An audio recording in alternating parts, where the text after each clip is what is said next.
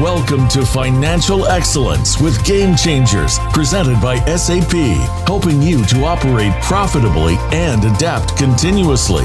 Host and moderator Bonnie D. Graham talks with the experts about how game-changing technologies can help you achieve financial excellence for your company. Now, here's Bonnie D. Graham. Bonnie D in the house. Thank you, sir, whoever you are. He's been introducing me on the show for 11 years. This is our longest running Game Changers radio series out of 48 shows I've started for SAP since 2011, and that's a milestone. Quick shout out to Pras Chatterjee at SAP for continuing to sponsor this really important series. We have global listeners, people listening all over the world for great information and insight. So thank you very much. Shout out also to Chris Grundy, who has been a sponsor for many years. I have an interesting topic for you today. I'll be introducing my panel in just a second. Panel, please wave hello to LinkedIn, wave hello to Facebook. There we go. I can see you all. We're live streaming and we're excited about that. We're going to be talking about, oh no, taxes. Everybody's not favorite topic, but I'm going to start out with a little bit of what I think is humor on a serious topic. And we're going to be approaching this, of course, from the enterprise POV. I have a quote from Benjamin Franklin. Anybody alive hasn't heard of him? 1706 to 1790. He was a polymath, a writer, a scientist, an inventor, a statesman, a diplomat, a printer, a publisher, a political philosopher. Finding, can you imagine having a bio that had all of those words in it? That's just tiring. Anyway, he said, in this world, nothing is certain except death and taxes. We all know that one. Then I have a quote from somebody a lot more modern, Bonnie Raitt. Yes, she's a blues singer, country singer, songwriter, guitarist, record producer, still very much with us, born in 1949. I hear that was a very good year. And she says, solar power is the last energy resource that isn't owned yet. Nobody taxes the sun yet. Oh my, okay. And I have one more quote from Arthur C. Clarke, who lived from 1917 to 2008. He was a sci-fi writer, futurist, inventor, undersea explorer, TV series host, and guess what? He co-wrote the screenplay for 2001: A Space Odyssey, the 1968 film. And he says the best measure of a man's honesty isn't his income tax return. It's the zero adjust on his bathroom scale. Okay, you can all laugh now. So let's go on with what we're talking about. The EY, yes, we do have Sveining Larsen with us from EY. The EY 2020, that was just 2 years ago, Tax and Finance Operates survey reported that 51% of all respondents to the survey expected an increase in their organization's tax risk profile.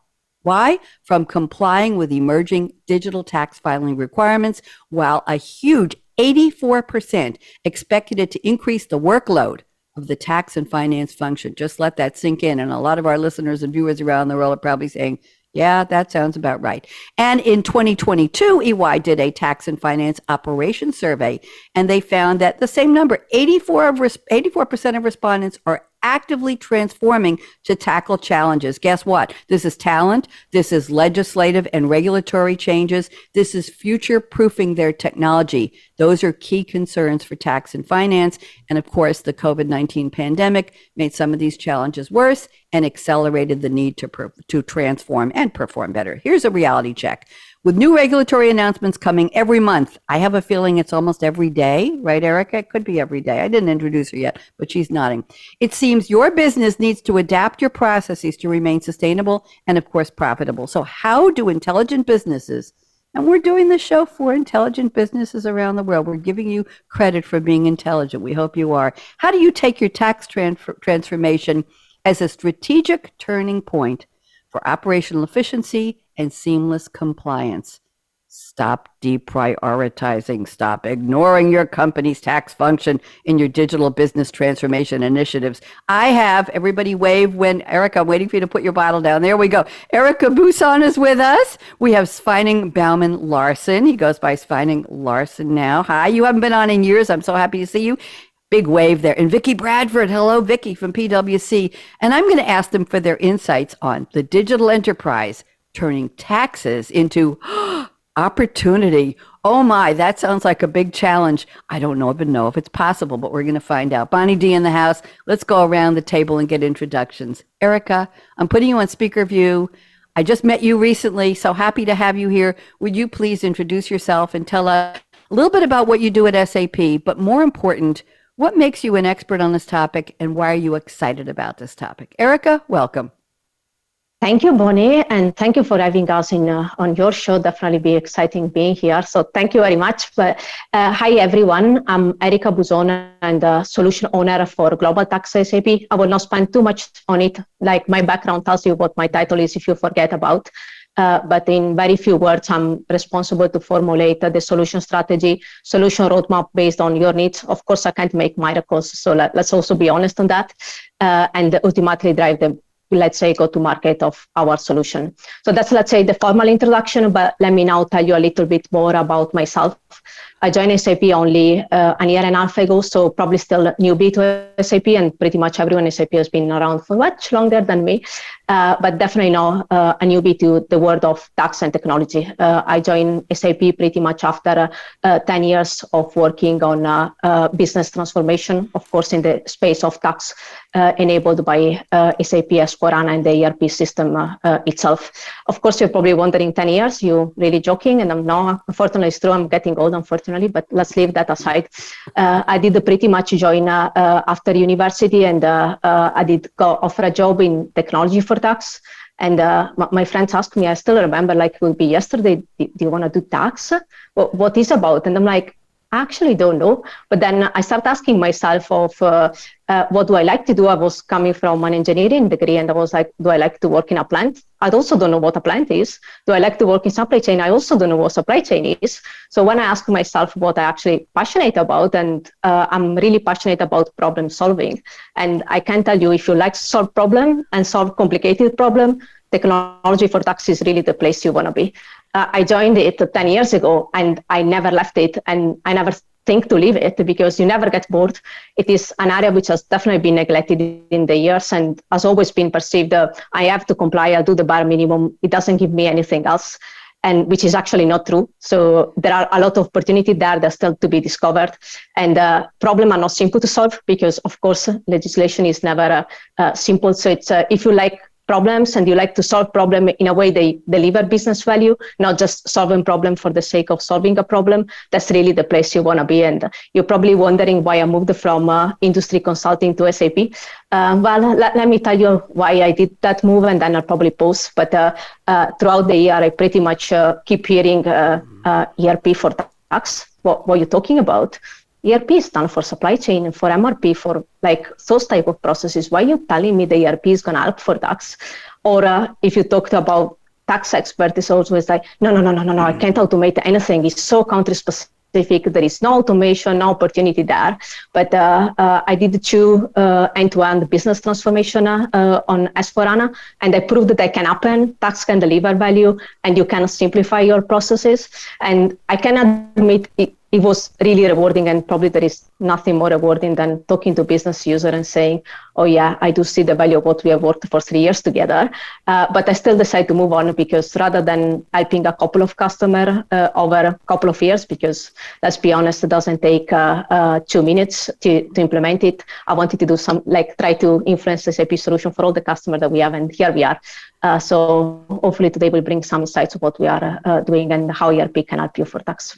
Thank you, Erica. We enjoyed the story of your journey. Thank you very much. That was more than I expected, but you are so charming to listen to. I think we all enjoyed that very, very much. Let's go around the table. Sveining Larsson, it's been years. I think it's 5 years since you've been on one or more of my radio shows, and I was so happy to see you join the guest list today. So why don't you reintroduce yourself? Sveining, since it's 5 years, I have to do the math. I'm guessing there might be 12.3 people in the world who don't remember you because it's been so long. So would you please talk to them and tell them what have you been up to in the intervening years, and what are you doing here? What's your passion for tax and transformations? Sveining, welcome.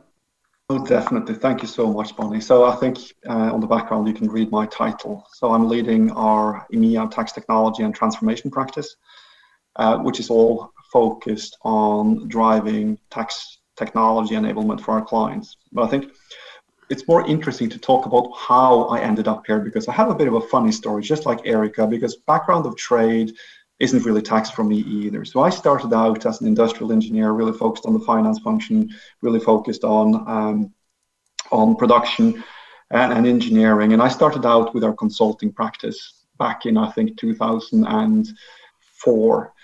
And I was focused on SAP ever since. And we did SAP Enterprise Performance Management projects, so planning, consolidation, and the like. And then, funnily enough, in EY in Oslo, and I was a fairly young, maybe even more energetic than now person back then.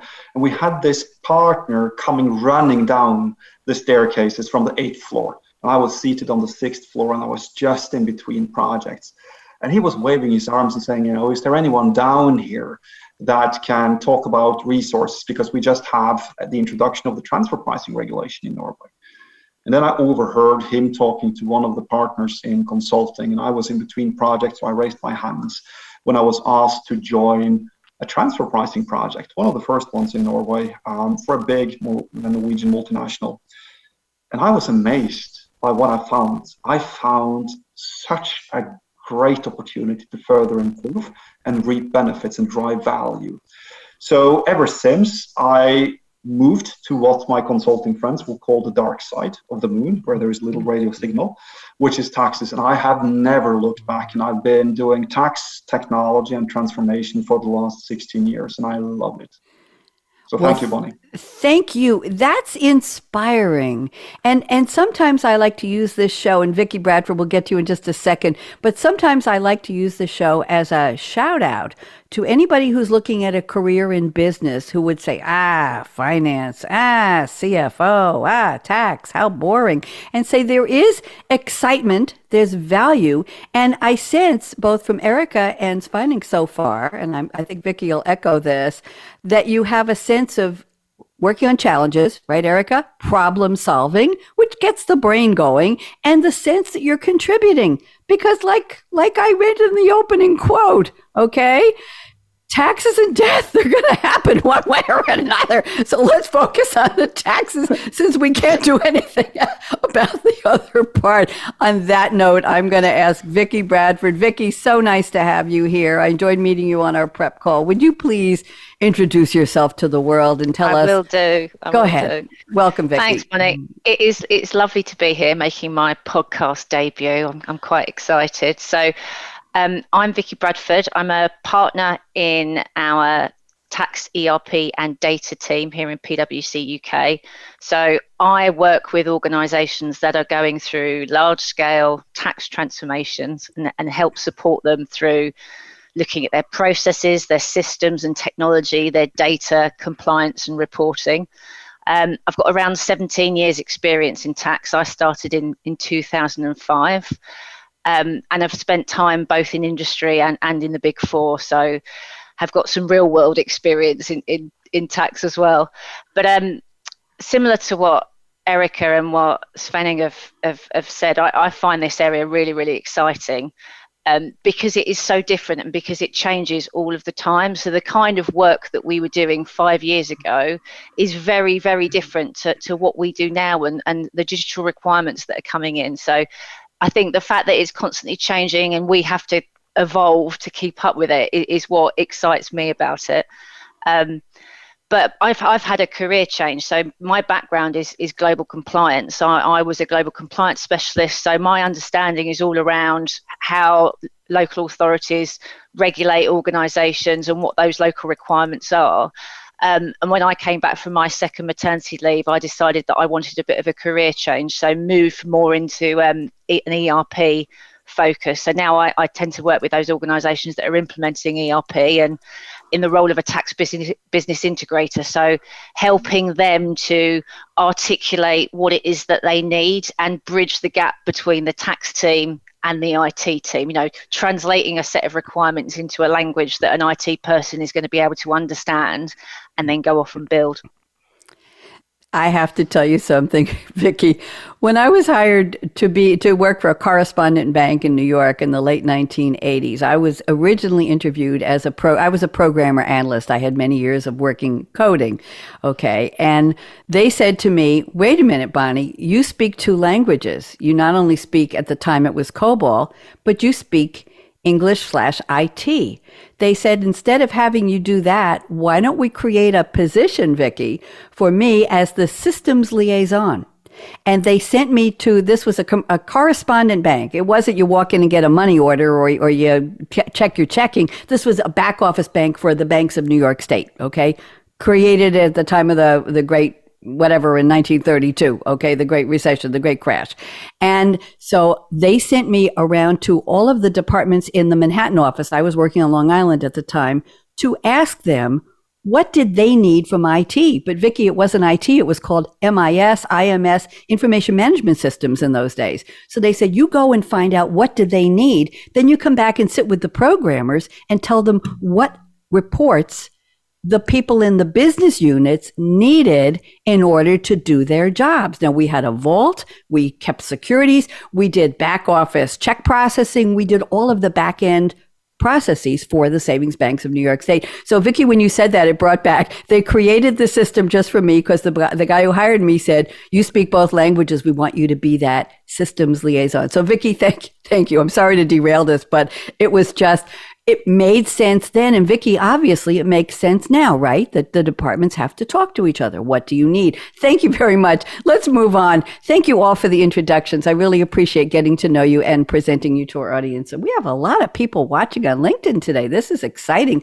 So let's go to the opening quotes. I've asked each of you, as we do on this show, to please send me a quote from a fictional TV or movie character or a song lyric that has nothing to do with finance, nothing to do with taxes, and you're going to relate it to the topic. Erica has said to quote, well, from a finance movie, but it was interesting. Lawrence Field, who is a hedge fund investor played by Tracy Letts, is speaking to Michael Burry, the owner of Scion Capital Hedge Fund, played by Christian Bale. The movie, of course, The Big Short, 2015 American biographical comedy drama. I love the way they hyphenate that. Comedy drama film. It was a little funny. It was a little dramatic. It won the Academy Award for Best Adapted Screenplay. Here's the line.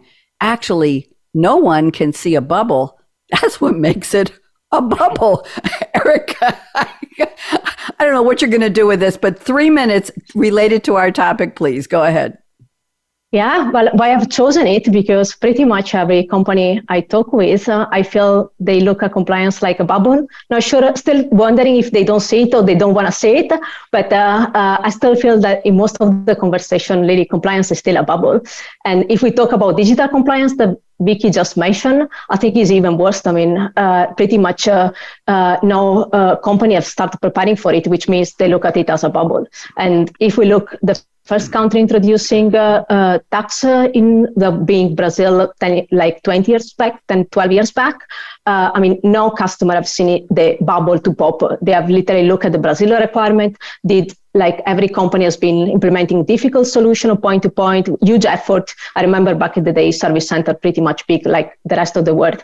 And no one really, let's say, preparing for that bubble to pop. But probably a bit of a sad comparison, but like the housing bubble has popped, digital compliance is also popping. And that's what kind of Vicki was mentioning. I mean, what we were doing 5-10 years ago is not comparable to what we do today. And as the digital compliance bubble has popped, the companies have no choice. They need to invest in it. They need to comply. There is no choice as we need to invest in the business, but we have pretty much two choices. Either throw money on it to just reach the minimum level of compliance, which is again mandatory, or looking at it as an opportunity. And again, it's perhaps a bit of a sad comparison, but like some people made money out of the housing bubble. There are companies that out of compliance, they are really delivering business value. And rather than, again, just throwing money out there to meet the minimum requirement of compliance, they look at it as a transformation opportunity to bounce it forward and gain value out of it. So the compliance bubble is about to pop, or probably has already popped in most of the countries we work on. So that's why I guess we are having this talk today about the topic. Thank you very much. Opportunity is the word we're looking at today. Transformation opportunities. Thank you very much, Erica Svining. I'm looking at your quote. It's from Alfred Thaddeus Crane Pennyworth. Everybody knows him as Pennyworth, played by Andy Serkis and many others in the Batman films. The source from this one is Batman and Robin, number 10 issue, Volume 1. The cover date, actually, this was from not only the movie, but it was in the comic May 28th, 10. Pennyworth is one of the most important supporting characters in Batman's story. He's the wisest, most loyal, and beloved allies of Batman and his longtime friend, Wayne. I'm sorry. He was a Wayne family butler. He was a caretaker, and he was his adoptive father. Let's go. Here's the quote. The past can talk to the future if the present has eyes to hear, ears to hear, and eyes to see with. Okay, we're hearing with our ears and we're seeing with our eyes. I got confused. Svining, unconfuse me, please. What is this quote about in terms of tax and opportunity? Go ahead. Thank you, Bonnie. Now, first of all, Batman, an amazing character. Alfred, an even more amazing character. And if you think about it, I mean, Alfred, he's this 92-year-old caretaker, old guy, right? And he supports Batman. He's a stepfather. And what does Batman do? He's carrying out the police work in Gotham City with different methods and different technologies than the police force have. And he's very successful in catching the crooks. So when I'm talking about being able to look to the future, you need to understand the past and you need to understand the present. It really means that it is now. The digital tidal wave for tax is now. And when looking at companies that I work with, we need to have the tax directors really recognizing what value that tax can bring. And they need to be on the forefront of communicating those value stories to other business functions, such as the finance function, which is often the budget holder and the key decision maker as to which investments is going to be done. And if the tax director and the tax function doesn't recognize what the future will hold now, so the present, or based on the past, I think they will struggle to accommodate their compliance requirements. But not only that, I think they will, as a company, struggle to realize value. They will have value leakage, which may materialize not only in inefficiencies, but also direct cash leakages, Bonnie. Direct cash leakages. Thank you very much. Very interesting, and appreciate the quote. And let's go on. Vicki, I'm looking for Erica. I'll sort that out. Yes, I'm sending Erica the statement. We're going to start the roundtable in a minute. Vicki Bradford has sent us a quote from Montgomery Lightning McQueen, voiced by Owen Wilson. Does it get any better than that voice? Cars 3, 2017 American computer animated sports comedy adventure. We got comedy, we got adventure film. The score by Randy Newman. He's always wonderful. McQueen is a fictional anthropomorphic stock car. He's the protagonist of the animated Pixar film series Cars, Cars 2, Cars 3, and he appears in the Cars Toons TV series. I'm going to leave it there. Here's the quote. I can't go out on the track and do the same old thing. It won't work. I have no idea how to do his voice, Vicki. If you want to do a McQueen voice, that's fine with me. Go ahead, Vicki. Talk to us. I'm all good on the impressions. I think I'll leave that to the experts. But I think it says a lot about my life now that rather than quoting something from like Reservoir Dogs or Pulp Fiction or Shawshank Redemption, I've gone for a kids film quote because that's pretty much all I watch nowadays. But I've chosen this to give a bit of context. Lightning McQueen is historically been really successful in the Piston Cup. He's regularly won it. He is the best, most well-known name in this track. As he's got older, he's started to see a lot of new cars coming on the scene with different technologies, and he is falling behind. And you know, the young up and coming cars start beating him, and so he gets to that realization that he can't keep on doing the same thing. It's not going to work. And this really resonated with me and what I see with a lot of the work that I do, because I work with a lot of organizations that are having to deal with these new digital tax requirements. And you know, historically with compliance, you look at what you did last year and you do the same thing, and that's fine. But that's not appropriate anymore. It's not going to work. So organizations really need to think about tax when they're going through a business transformation, because if they don't, it's not going to work. And that can really have far-reaching implications just beyond the tax team. You know, it can be commercial implications as well. So that's why I'm going to Disney for my sense and my quote. Thank you. We love animated film quotes, Vicki. That's just fine. Has nothing to do with how many kids you have or how old or young your family is. We really appreciate it. Thank you all for doing the work and having the fun with your quotes. I very, very much enjoyed them. Let's go to the serious part of the show, the roundtable. Erica's going to start. Erica, we're going to statement number 2 you requested. I think this is a good one. I'm going to read just a little bit. You wrote me a whole novel here, and I appreciate all of the details you put into your statements, Erica. I'm going to read a little bit and ask you to unpack it. Take your 3 minutes, and then Sveining, I want you to please, would you move forward on your chair? Sit forward on your chair a little bit. Vicki, you too, because when Erica's done with her 3 minutes, I'm going to ask Sveining to agree or disagree with Erica, and then Vicki, you get to agree or disagree with both of them. You've got your work cut out for you, okay? And even if you agree, take your 3 minutes and talk to us and tell us what your POV is on that. Erica, I'll give you a chance to briefly respond to them, and then Sveining, I will have a statement in the chat for you, and we'll go continue around the table. So here's what Erica told me before the show. She says, ERP becomes the foundation to enable tax as authorities demand real-time data and increased transparency. I'm going to stop there and let you talk more. Erica, please.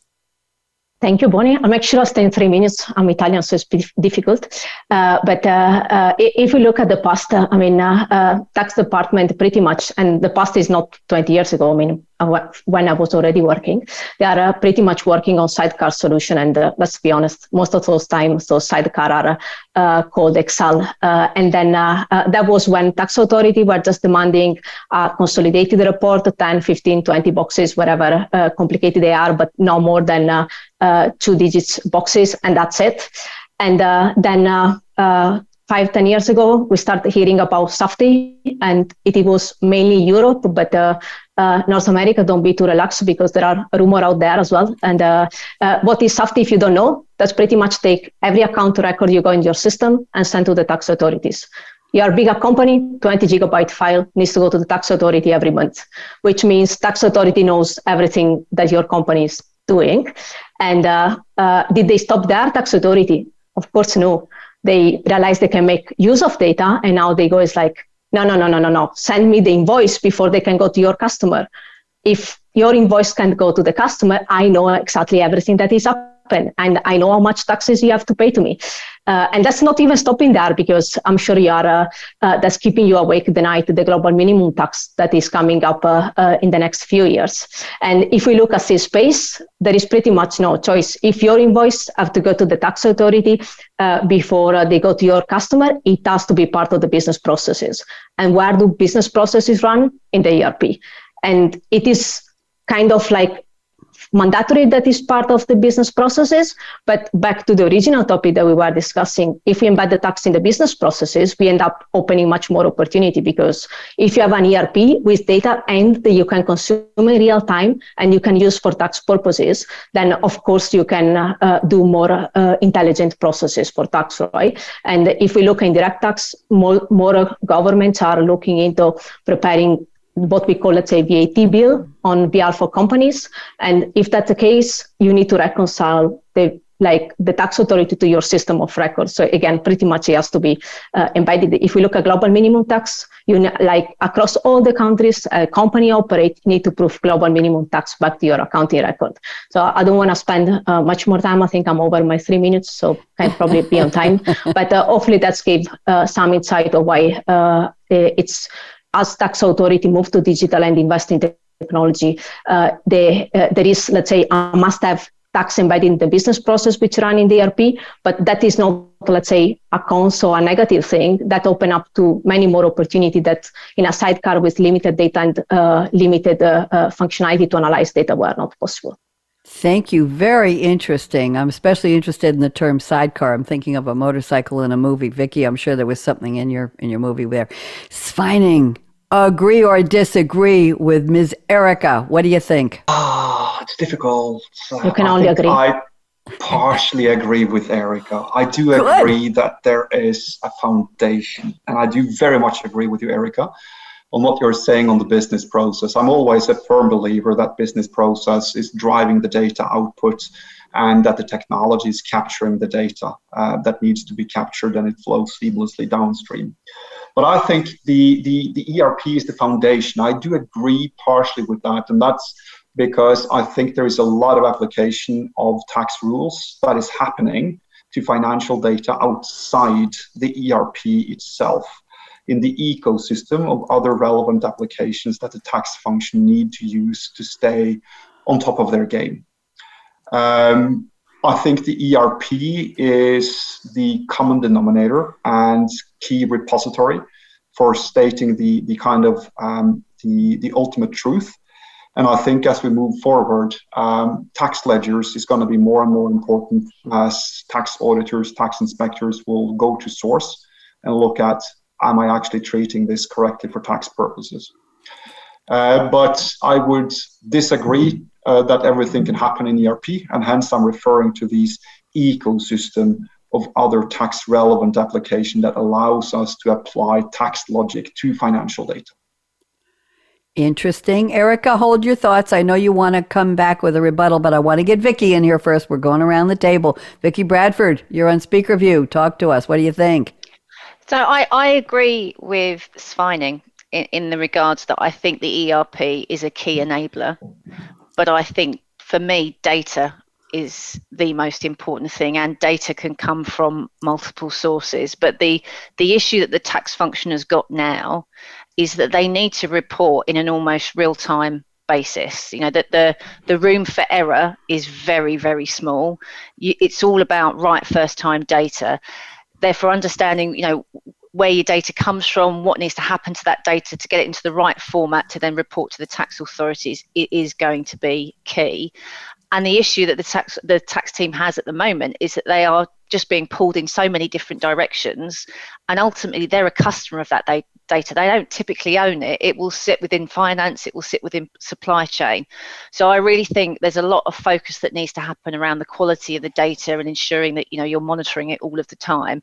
I think what Erica said around tax authorities knowing a lot about your business is really, really spot on. You know, we are going to be moving into a scenario where the tax authorities will know more about your business than you do. You know, they will be able to see where you've got data anomalies. They will be able to see all of these kind of things. So keeping up with them and having that visibility and you know, fending that off in a way is going to be really key, I think. Thank you very much. Erica, it's your turn. Come back. What do you think? Come back. Well, to Sveinung, I guess he has not paid enough attention because the statement was ERP is the foundation to enable tax.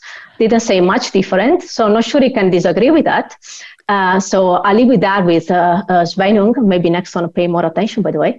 But back to what Vicki has said, I mean, I 300% agree. And the way we look, I mean, garbage in is garbage out, right? And but the way we should look at it, getting the right data in the first place, it's the way to turn to use the transformation to turn tax into an opportunity, right? Because if we go into a system that has been there for 20 years, that has very well established process and so on, to change the data, or it's an investment that never pays out, and also pretty much no one really want to do, to be realistic and practical. But if tax is embedded in the transformation, embedded in the business process, as a result, you get data you can use for tax purposes, and that's where everything else, let's say, can be looked at to truly deliver value.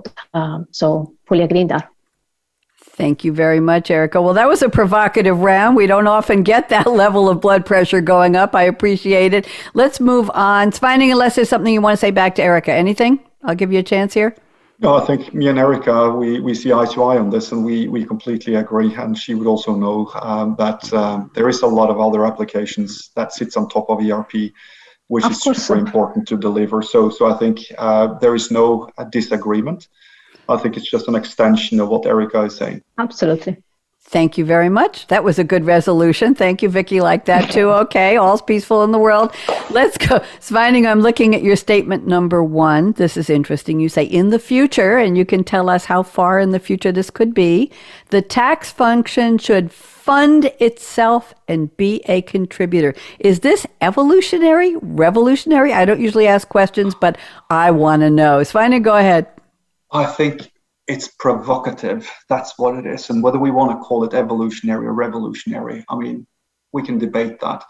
But I'm putting this statement forward to be a bit provocative, because tax initially sit on a pot of gold.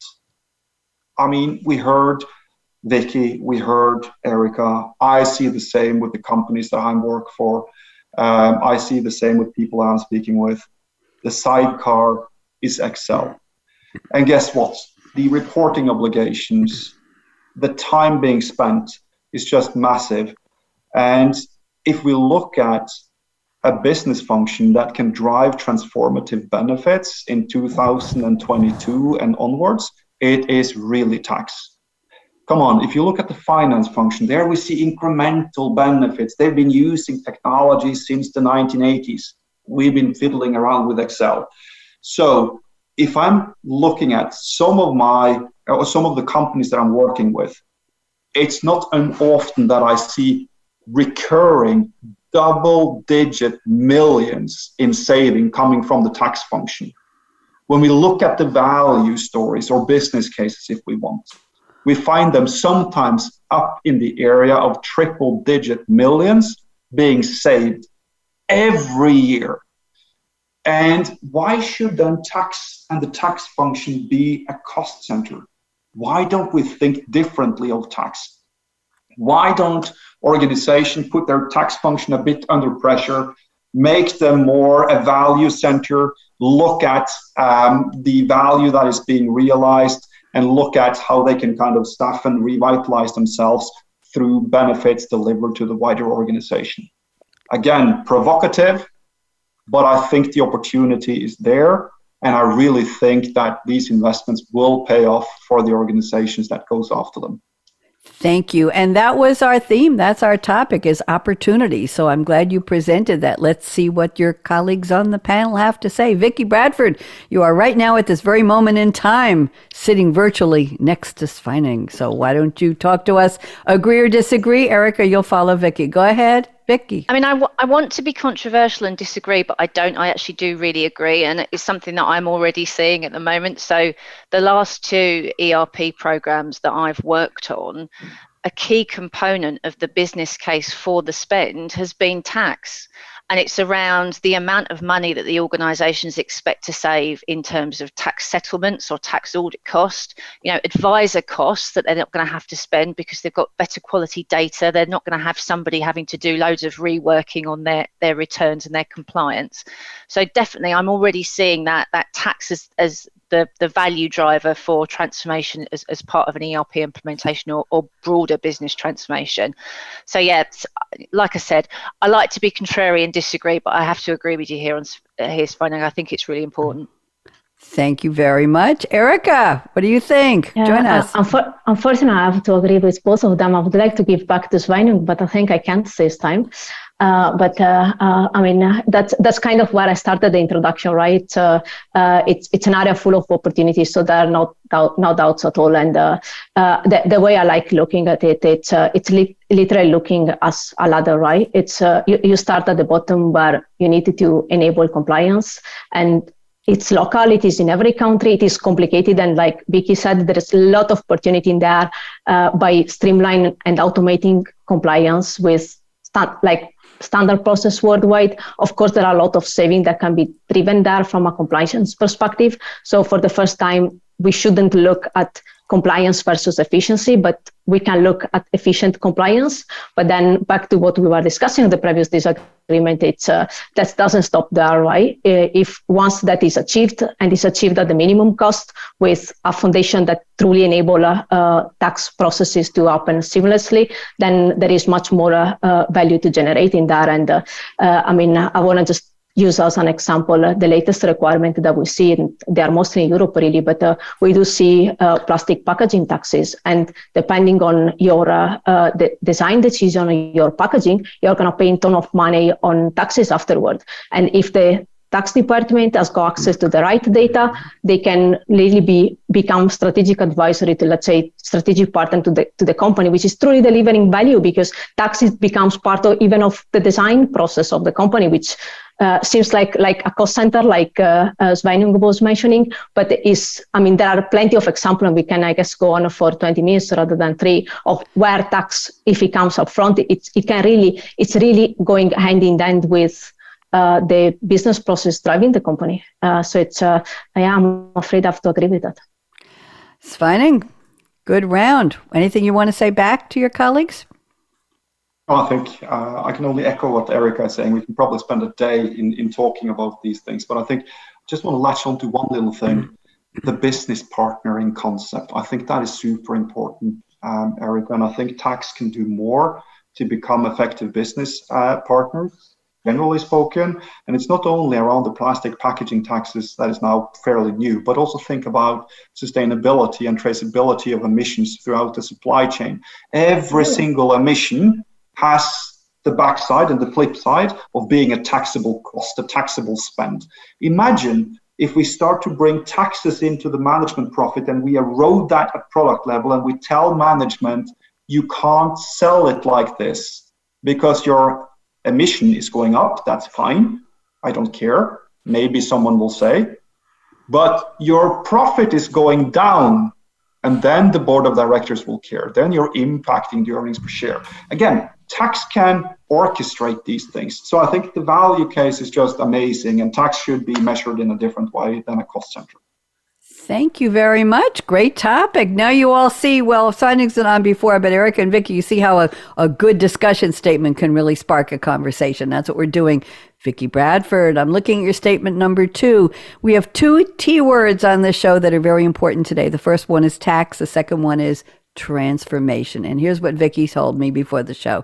She said, it is essential that tax has a seat at the transformation table. I'm going to stop there. Vicky, let you unpack this for us. Go ahead, please.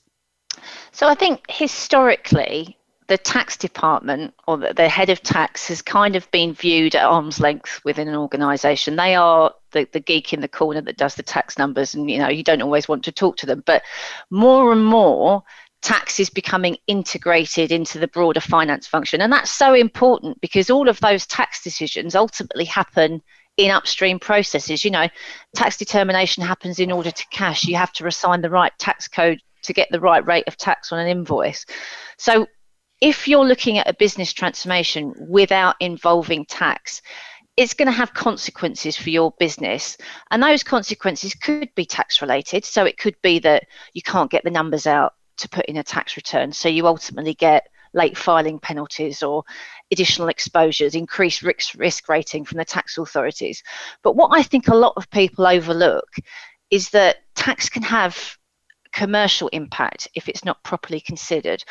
If Erica was talking about the tax e-invoicing requirements earlier, if you have to send a copy of an invoice to the tax authorities for approval before it goes to the customers, and that invoice isn't right, it doesn't go to the customer. So ultimately, you're not getting paid. So then you've got a working capital issue. If you can't send a delivery note to the tax authorities, you've potentially got goods being stuck at the border. If you can't get numbers out for a return and you have repeat offences, there's a chance you could lose your trading license. I remember a few years ago, I was working with an organisation where they had an example of exactly that in Italy, where they had their trading license removed. So I think gone are the days where tax is a silo, and if it's not involved at the transformation table, I doubt that transformation is going to be successful. And it's certainly not going to create the kind of value that we can see when tax is brought in early. Thank you very much. Let's go around the table. Erica, you're sitting next to Vicky right now. Go ahead, please join us. Agree or disagree? Agree, but something I want to add. I will not disagree with the lady, so can't do that.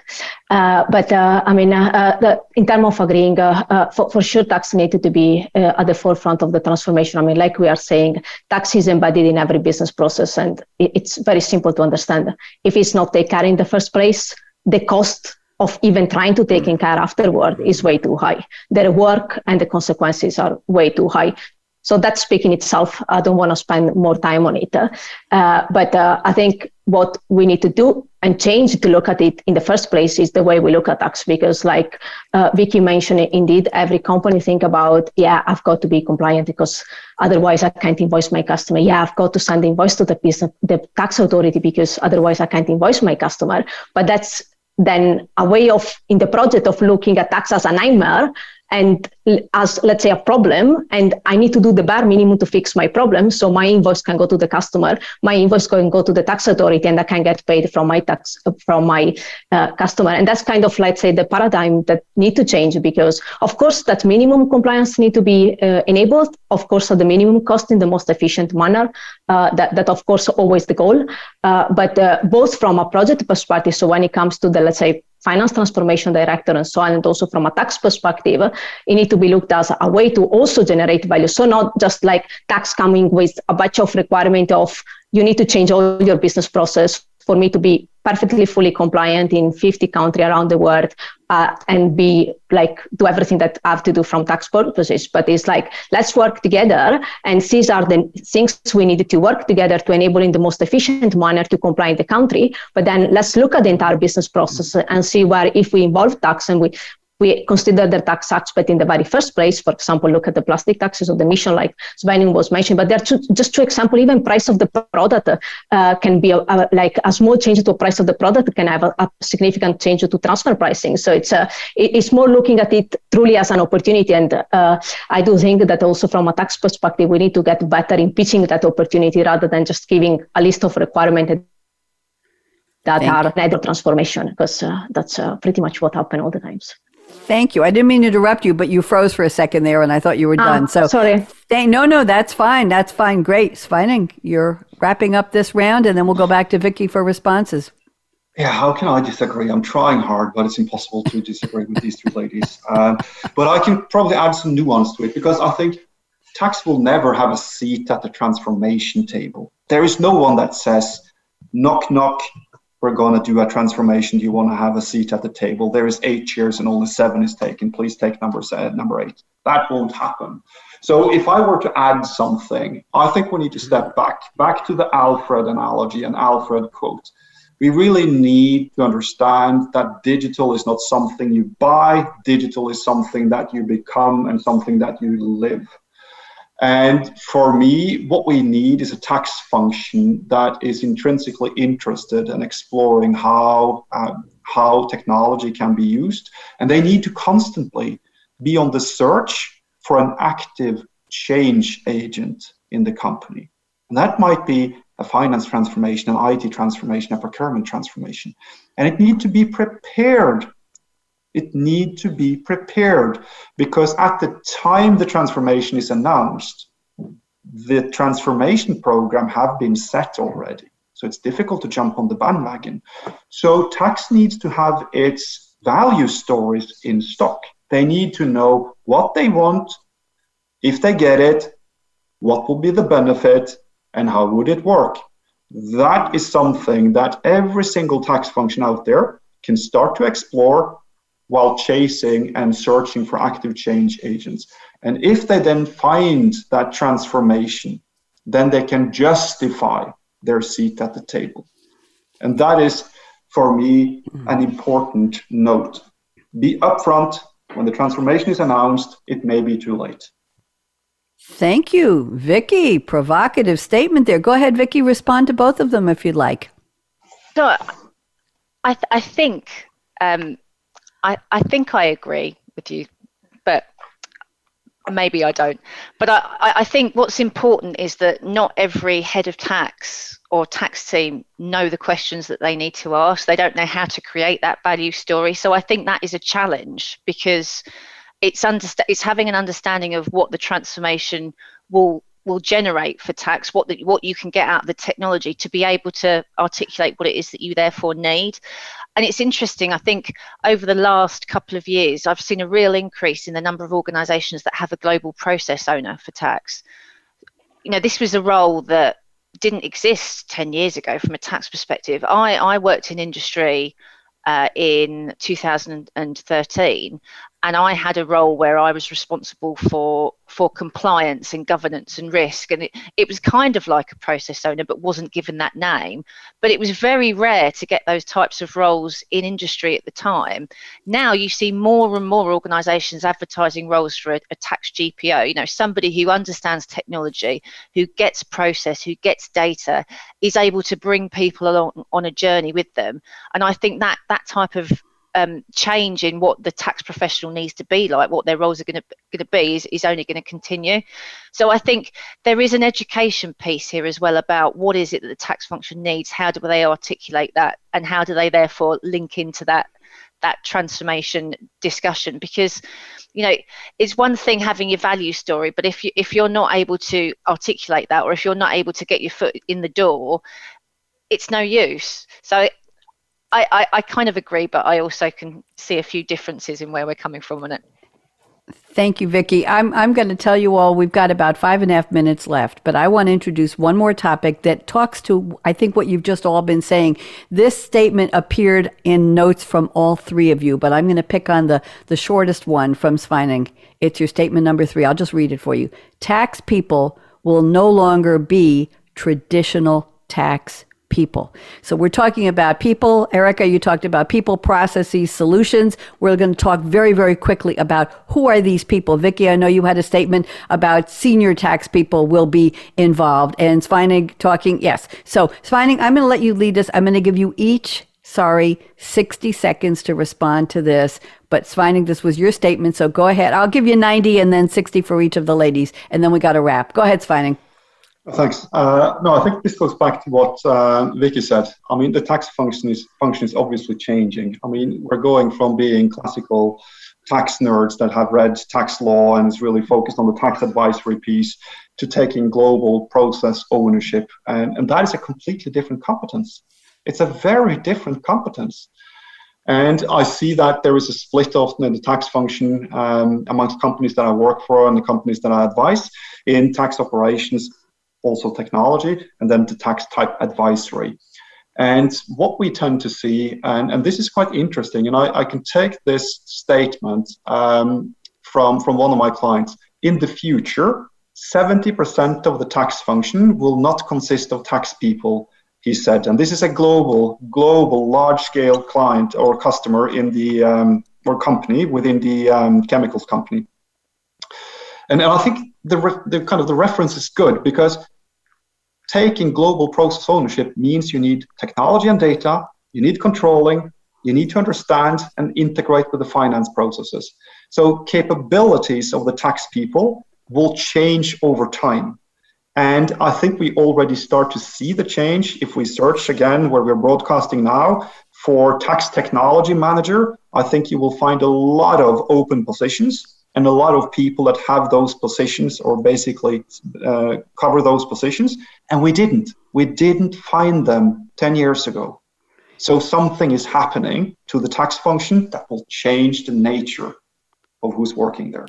People, whose job is it anyway? That's a question I like to ask. I've got 45 seconds for each of you now. Erica, you go in response. 45 seconds. Yeah, just to add, just adding a different perspective, it is true, like from a tax perspective, the profile will change, but I think open more opportunity on the technology side as well, because on the technology, typically people don't really want to work on tax because it's too complicated. And if you speak only the technology side, it's impossible to speak the tax language. Of course, like in everything, it's not specific to tax. People speaking both languages make a difference. So that's not a use of tax, but there will be also more technology people that can, let's say, bring opportunity on the tax world. And I just want to close with an additional remark. There are some universities in Europe, the one in Vienna, just to bring an example, which have introduced master courses on tax technology as well, which is pretty much in line with the position that Sveining was mentioning. So it's definitely open. And don't be late on that train if you're interested. Thank you. Vicky, 30 seconds. We're almost out of time. I'm sorry. Go ahead. So I think that the point that hasn't been mentioned yet is about the tax function's ability to build relationships. So a key characteristic of the tax function of the future, or the tax function of the present, to be honest, is going to be that ability to build relationships with the wider business. So you are business partnering. You know, if you're being brought in early doors when decisions are being made, you're more likely to be if people get on with you. and if you're able to talk their language, and if you're able to build those relationships. So I think that's going to be key as well. That's been something people have been saying in big companies for years, and now it's permeating the tax function as well. You got to play well in the sandbox with others, or at least be able to talk like you want them to think you are. Thank you all. This has been a wonderful conversation. I'm so impressed by all three of you. You're obviously so committed to and engaged with the topic. You brought such great insights to the table. Erica, I thank you. Sveinung, I thank you. Vicky, I thank you. I'm very grateful for the provocative roundtable. This makes it more interesting for our listeners, even just a little bit of disagreement. I've got, yes, Radina says, I'm going to do some thank yous here. I've got 30 seconds to get out. So thank you to the ladies in the background who helped put this together. Radina Pangalova, to Rosanna Ernson, to Atsuko Iguchi, to thank you, of course, to the sponsor of this series, Pras Chatterjee at SAP. Erica, thank you so much. Sveinung, always wonderful. Come back anytime. Vicky, the same. And to Aaron, our engineer. And now I have a little challenge for everybody out there. Fasten your seatbelt. What are you waiting for? Go out and be a game changer today, just like Erica, just like Sveinung, just like Vicky, and maybe just like me, Bonnie D, signing off for another live and very interesting episode on Financial Excellence with Game Changers, presented by SAP. Everybody wave goodbye and don't go away. Bye, live streaming. Thanks again for tuning in to Financial Excellence with Game Changers, presented by SAP, helping you to operate profitably and adapt continuously. To keep the conversation going, tweet your questions and comments to hashtag #SAPRADIO and join host Bonnie D. Graham on the Business Channel. Wishing you a game-changing week.